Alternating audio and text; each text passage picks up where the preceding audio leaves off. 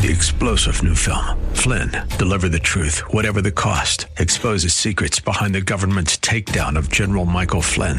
Flynn knew what the intel world had been up to. He ordered the first audit of the use of contractors. This set off alarm bells. He told the truth. He was the most dangerous person for Donald Trump to hire. They had to get rid of Flynn. Flynn, deliver the truth, whatever the cost. Available now. Watch it today. Go to salemnow.com. salemnow.com.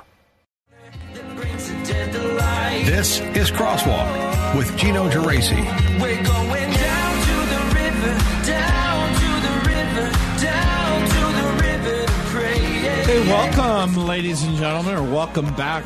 So glad you could join me on the program. This is Gino Geraci. And again, the number is 303-873-1935 if you want to join me on the program. Easy to do. You pick up that phone. You dial the number 303-873-1935. And, of course, producer John is in his chair taking your calls. He'll ask you what your question is, and we'll make every effort to get your question on the air. And today, the White House publicly confirmed that Russia has obtained what they're calling a troubling emerging anti-satellite weapon, but says it can't directly cause physical destruction on the earth. So you have this situation where the House Intelligence Chairman is sounding the alarm, and people are going, well, what exactly is happening?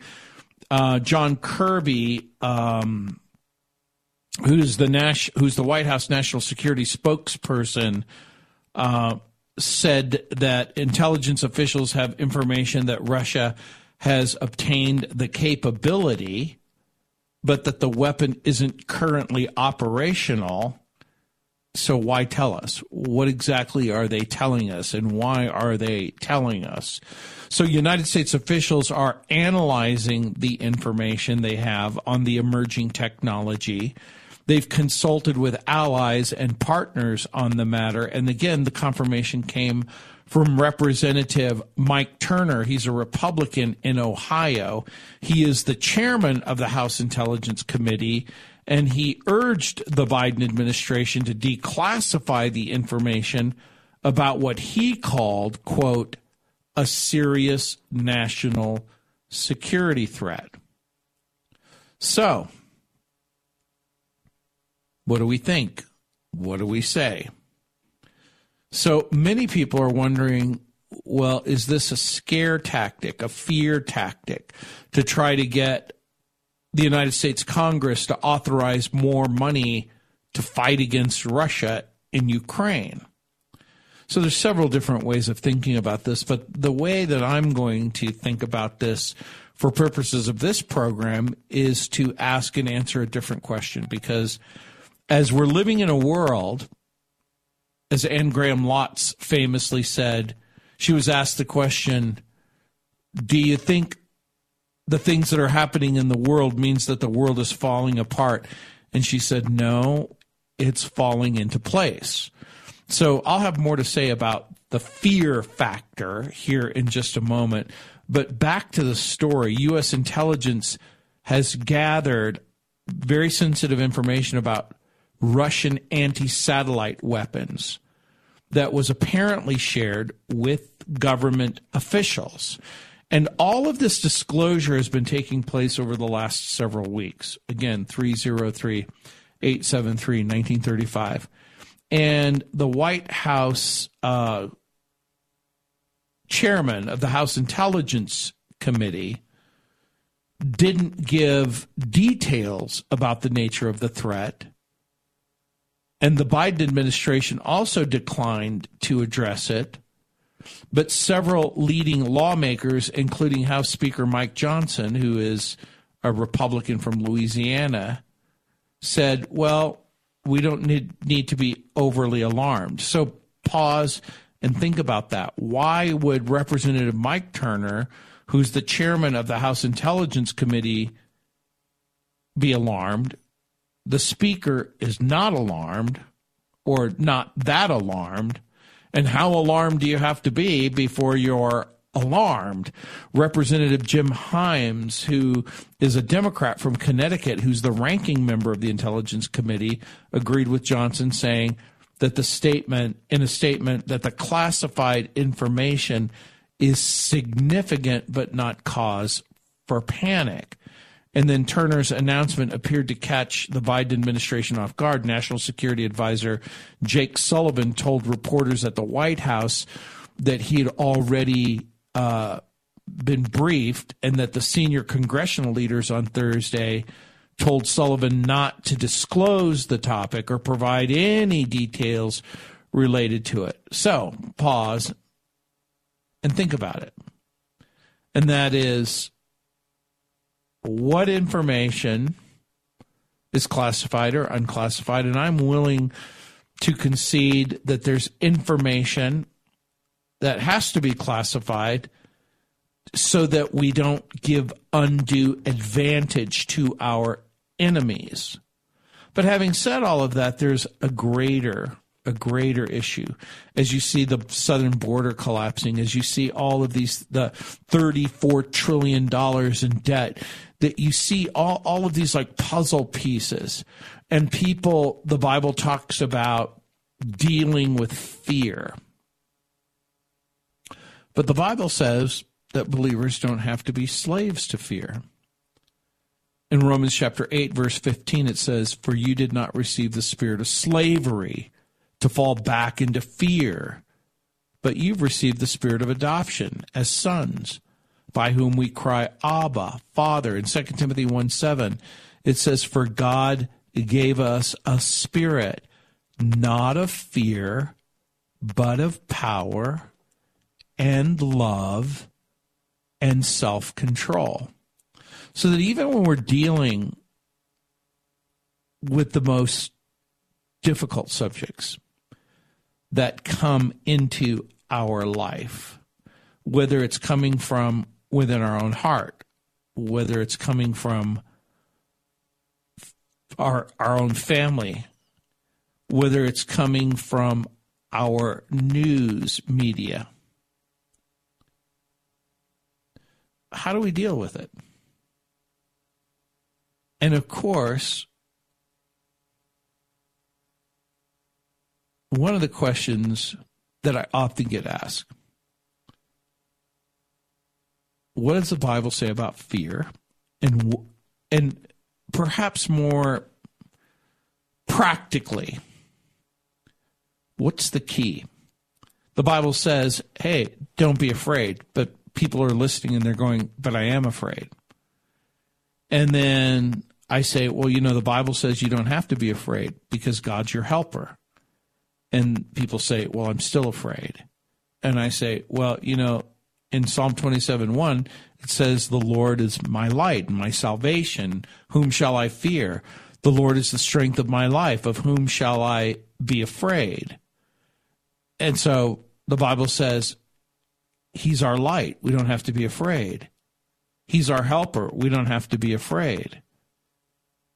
We can trust him. We don't have to be afraid. In Psalm 56, verses 3 and 4, when I am afraid, I put my trust in you.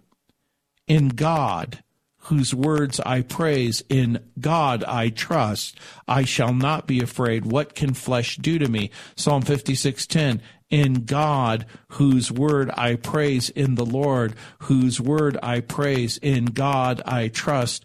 I shall not be afraid. What can man do to me? And people say, he can do a lot to me. He can arrest me. He can take away my retirement. He can do this. He can do that. Because when you're afraid, there's something deeply rooted, and that is, I could lose something. Well, like what? Well, I could lose my job. I could lose my wife. I could lose my child. I could lose my life. So what do we do? Well, I'll have some strategies about what to do in order not to be afraid, according to the Bible. This is Gino Geraci. I'll be back. 303-873-1935. Hey, welcome back. Ladies and gentlemen, this is Gino Geraci. So glad you could join me on the program. We're talking about the question of how not to be afraid, according to the Bible. And, of course, I suspect that everyone's afraid about something at some point.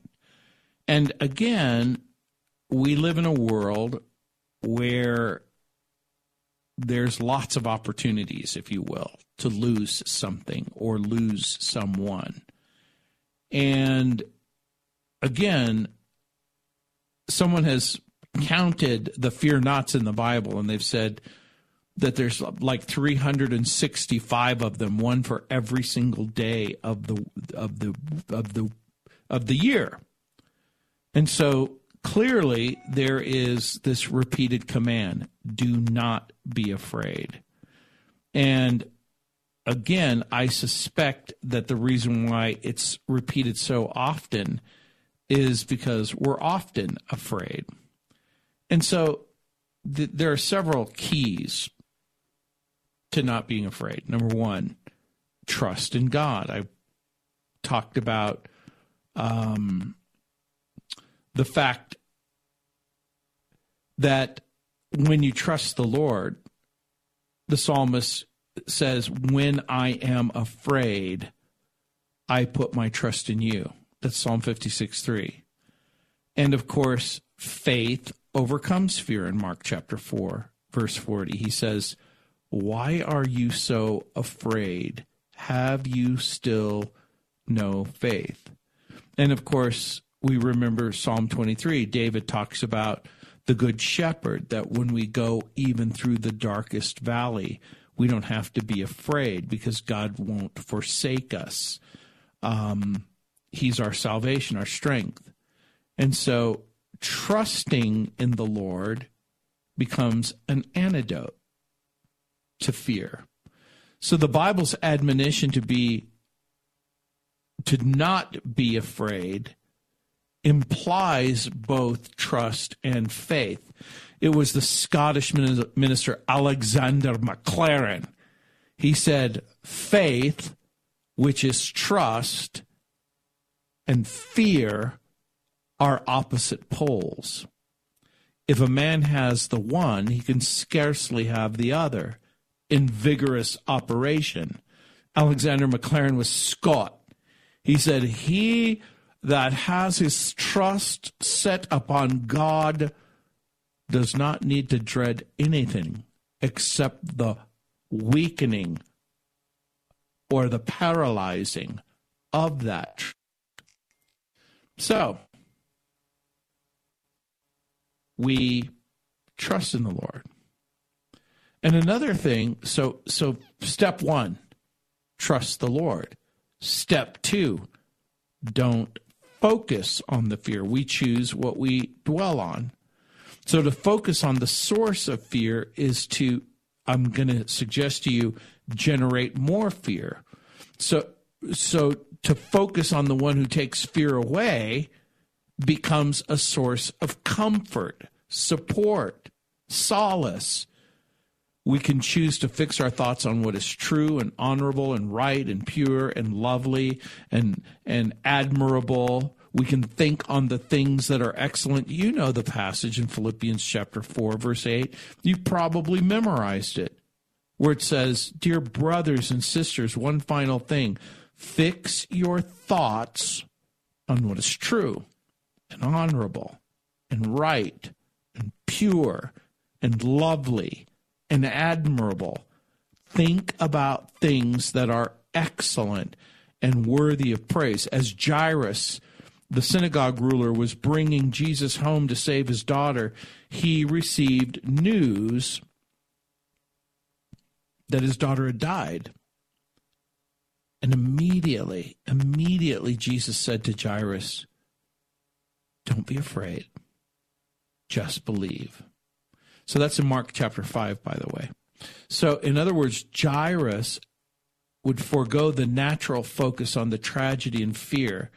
Instead, focus focus on what Jesus has said and the proximity of Jesus. So in choosing not to be afraid, we remember that the one who is in you is greater than he who is in the world in 1 John chapter 4, verse 4. So we can trust the Lord. We can not focus on the fear. And then we can remember the future. We remember the future that God has promised for his children. We're given permission to not worry about tomorrow. Jesus talks about this in Matthew chapter 6, verse 34, when he says, don't be anxious about tomorrow, for tomorrow will be anxious for itself. Sufficient for the day is its own trouble. We're given permission to go, okay, I am going to deal with today. And by the way, this isn't just some cliche or meme where, or a song, one day at a time, although this is exactly right, one day at a time. And so we're given permission. Solomon says, be strong and courageous and do the work. Don't be afraid or discouraged. For the Lord God, my God, is with you. He won't fail you or forsake you. And so not only do we trust the Lord, refuse to focus on the fear, we will praise the Lord as well. And we will remember the future that he's promised to us. And then we combat the temptation to fear. When you're in a battle, and one of the enemy's tactics is to promote fear, in his grace, God has given us spiritual armor to wage war. He's given us a shield of faith to quench the fiery darts of the wicked one in Ephesians chapter 6. So that's a wonderful promise. The shield we wield extinguishes the fiery flames of the devil's darts, including the solicitation, the temptation to fear. Faith overcomes fear of any kind, and it is with confidence that we can take our stand with the Lord. And part of combating temptation is following the path of wisdom and obedience, which always brings good results. When you lie down, you'll remember it says in Proverbs, when you lie down, you won't be afraid. When you lie down, your sleep will be sweet. Imagine where you go, hey, you know what? I'm going to put my head on my pillow because I've trusted the Lord. I'm not going to focus on the fear. I'm going to praise the Lord. I'm going to remember the future. John Newton wrote a hymn, not just Amazing Grace. He wrote, how sweet the name of Jesus. And he said, how sweet the name of Jesus sounds in a believer's ear. It soothes his sorrow, heals his wounds, and drives away the fear. So, one of my favorite passages is 1 John chapter 4:18. There is no fear in love because perfect love casts out fear. Fear is really the opposite of love. In what way? Remember, fear is loss. Love is different. You see, fear says, I'm going to take something away from you. Love says, you don't have to take it away from me. I'm just going to give it to you. Perfect love casts out fear because fear has to do with punishment. And whoever fears has not been made perfect in love. Greater love hath no man than this, that he lay down his own life. You don't have to be afraid of losing your life when you've already lost it. It's already gone. It's already been given. It's already been pledged. 303-873-1935. If you want me to stop preaching, you're going to have to call 303-873-1935. This is Crosswalk with Gino Geraci. Hey, welcome back, ladies and gentlemen. This is Gino Geraci. So glad you could join me. 303-873-1935. Thank you for people who are calling and saying, okay, we're tired of you preaching. Now is the time to teach. Okay, 303-873-1935. Let's see who's up. Richard, welcome to the program. Hi, Gino. Thank you for taking my call. Hey, you're welcome. I had a question. I've seen these advertisements mostly on like social media, and they're talking about the Geneva Bible and how it is different from the King James Version, and it has some different books in it and some different translations of different passages. And I'm not very familiar with that. I don't see that sold like you see the New King James or the CSB or the NIV. So I thought I'd ask you and see what you had to say about it. Sure. Well, the way that I would answer that question is there's a reason why the King James Version would eventually replace the Geneva Bible. Now, the Geneva Bible is an important English translation, and the Geneva Bible was primarily the Bible that was used by the early settlers in America. So the Puritans used it, and so it's gaining popularity. It is an excellent translation, and the King James is going to borrow heavily from it. But remember, it's first published in 1560, and it's the work of Protestant exiles from England and Scotland. So during the persecutions, they leave. And so the Geneva Bible is put together by English and Scottish scholars. And it was published before the King James Version, which is in 1611. But again, you're making references to what's called the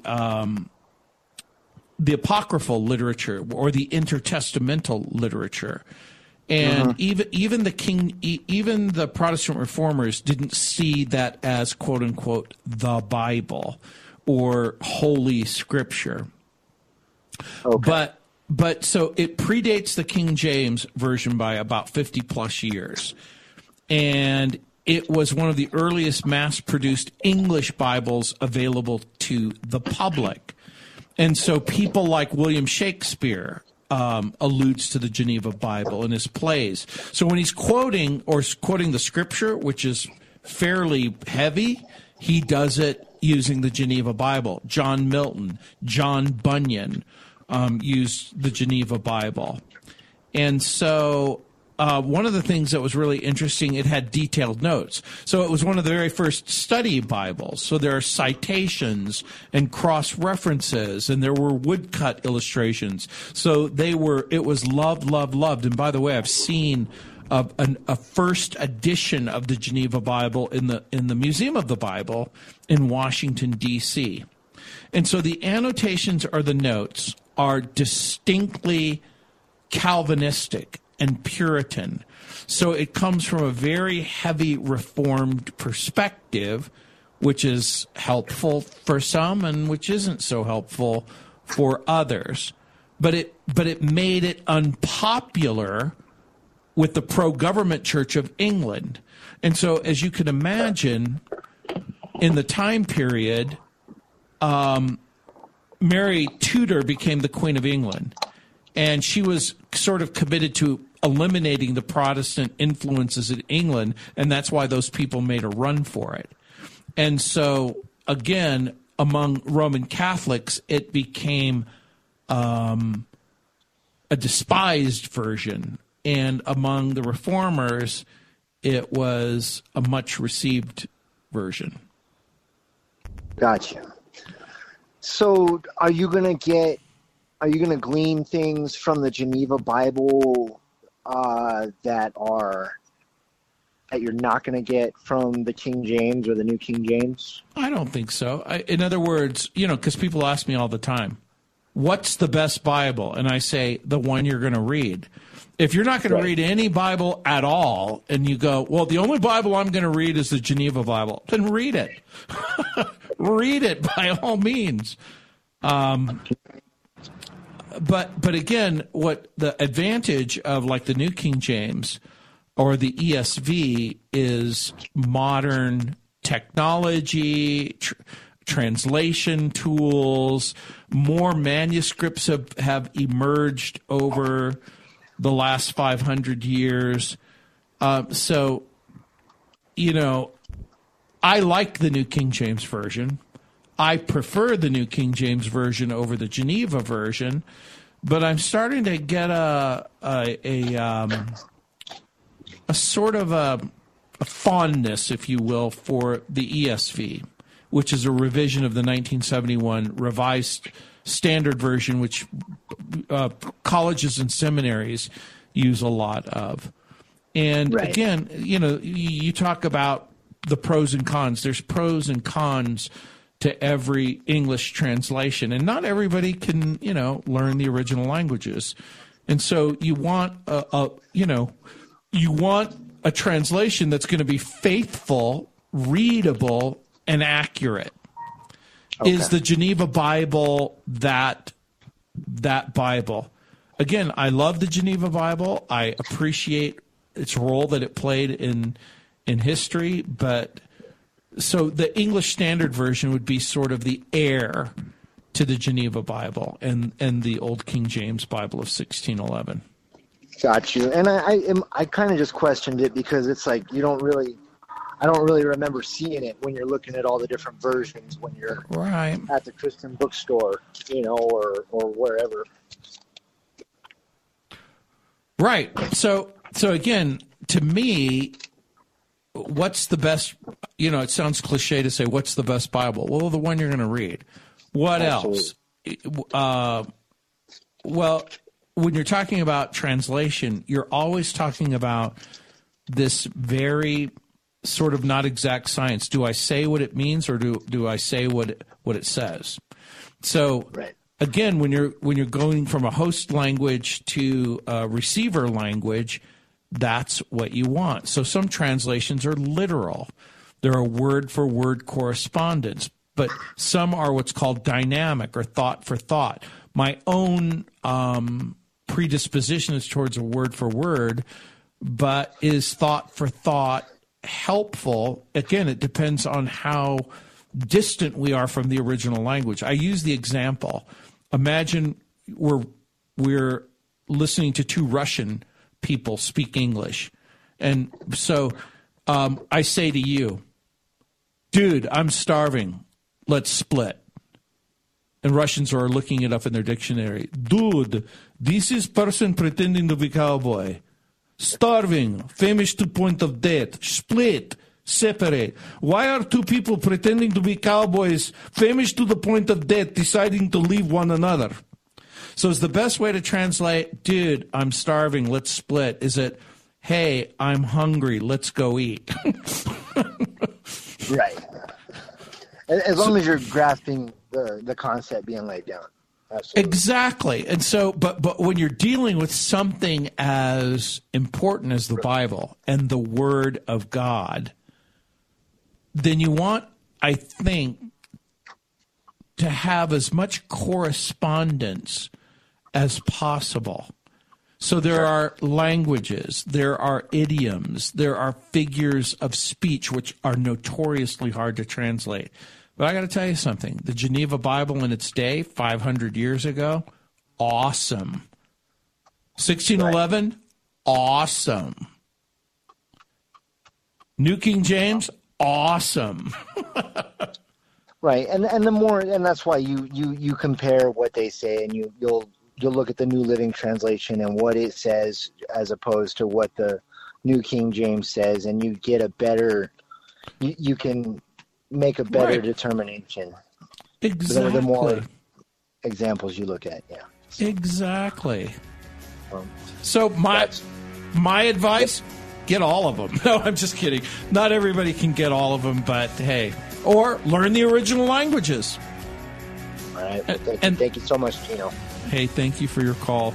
This is Gino Geraci. Thanks for joining me. 303-873-1935.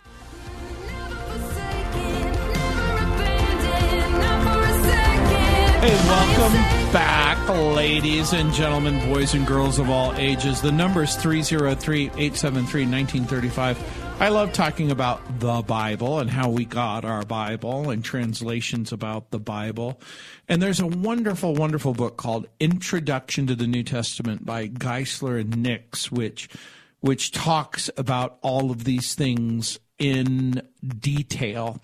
Hey, if you'd like to join me on the program, it's 303-873-1935. Earlier, I talked about the rumors that were swirling around Russia's plans to launch what some people are speculating are sort of anti-satellite nuclear weapons. And of course, this is the real concern. So people wonder about the space program, and people wonder about the presence of nuclear weapons. And should we be concerned? And of course, I talked about it earlier that the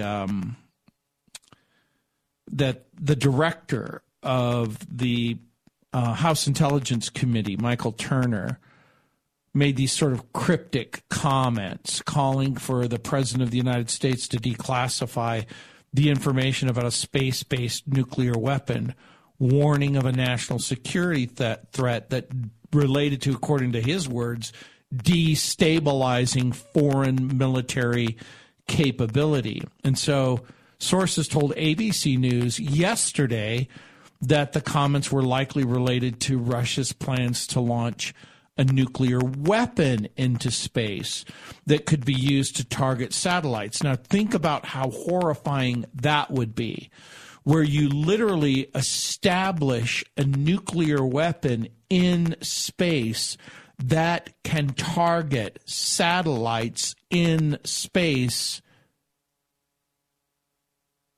making it impossible to continue certain satellite-related defense systems. And so that's, again, when we're talking about, well, what does all of this mean and what's it all about? And again, we don't know everything about everything. And clearly, there's a sort of a speculation that we can engage in, but the news is so vague that it's very, very difficult to process. But what do we know? Well, we know that we have a satellite infrastructure. What else do we know? That satellite infrastructure makes possible GPS. By the way, your phone wouldn't work the way it works unless there's satellites in space. The internet won't work the way it works unless there is satellites in space. And so a lot of the military and defense infrastructures are dependent both on terrestrial technology and atmospheric technology.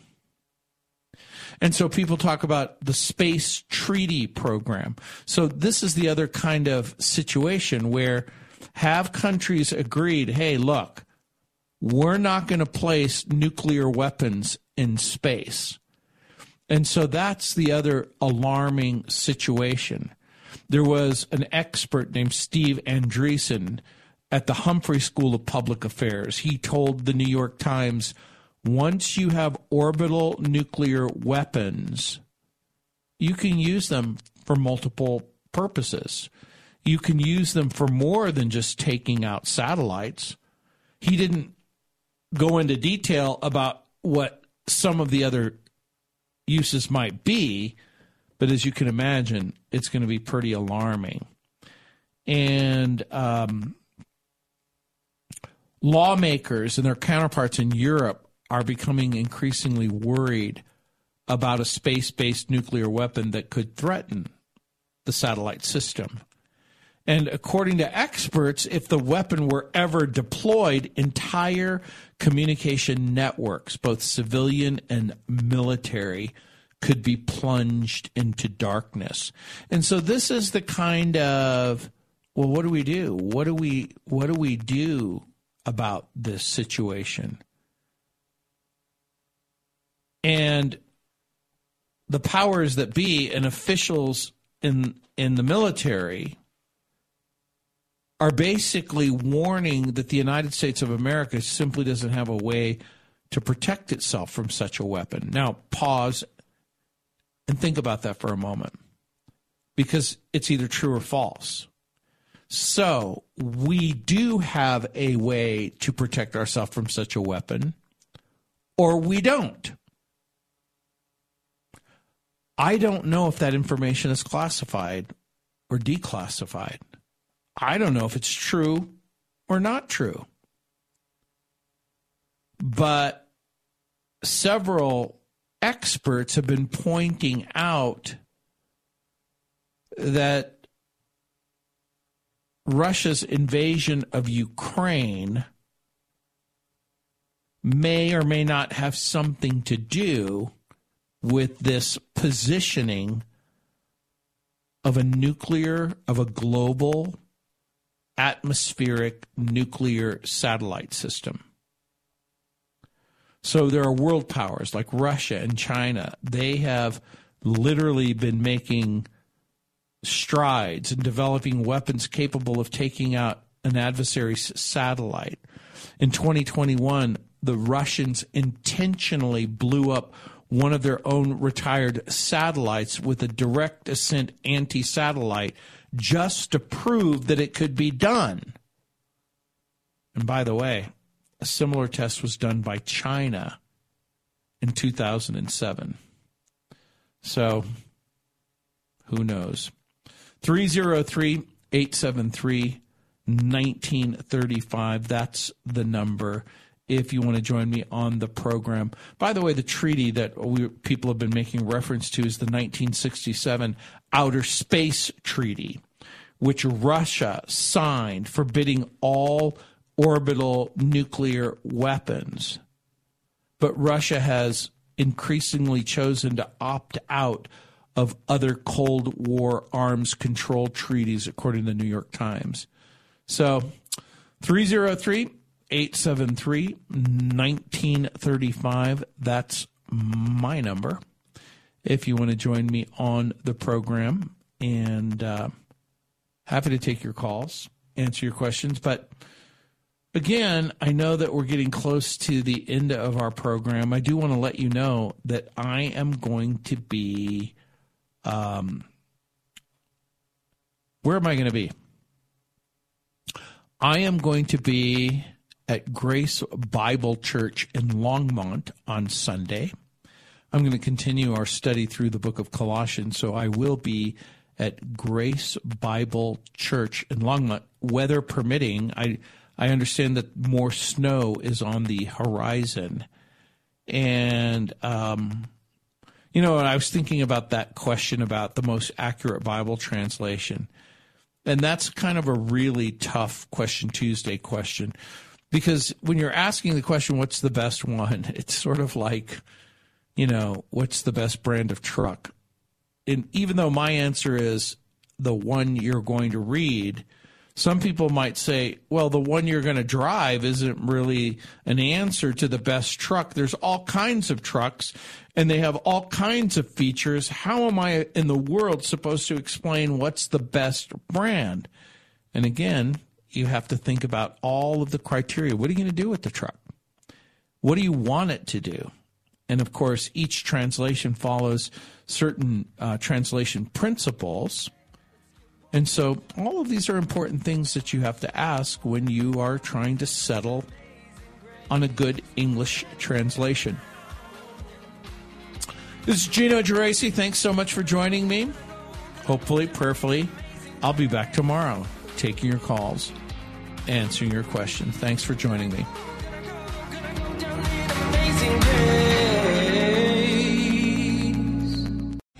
Three-star General Michael J. Flynn, head of the Pentagon Intelligence Agency, knew all the government's dirty secrets. He was one of the most respected generals in the military. Flynn knew what the intel world had been up to. He understood its funding. He ordered the first audit of the use of contractors. This set off alarm bells.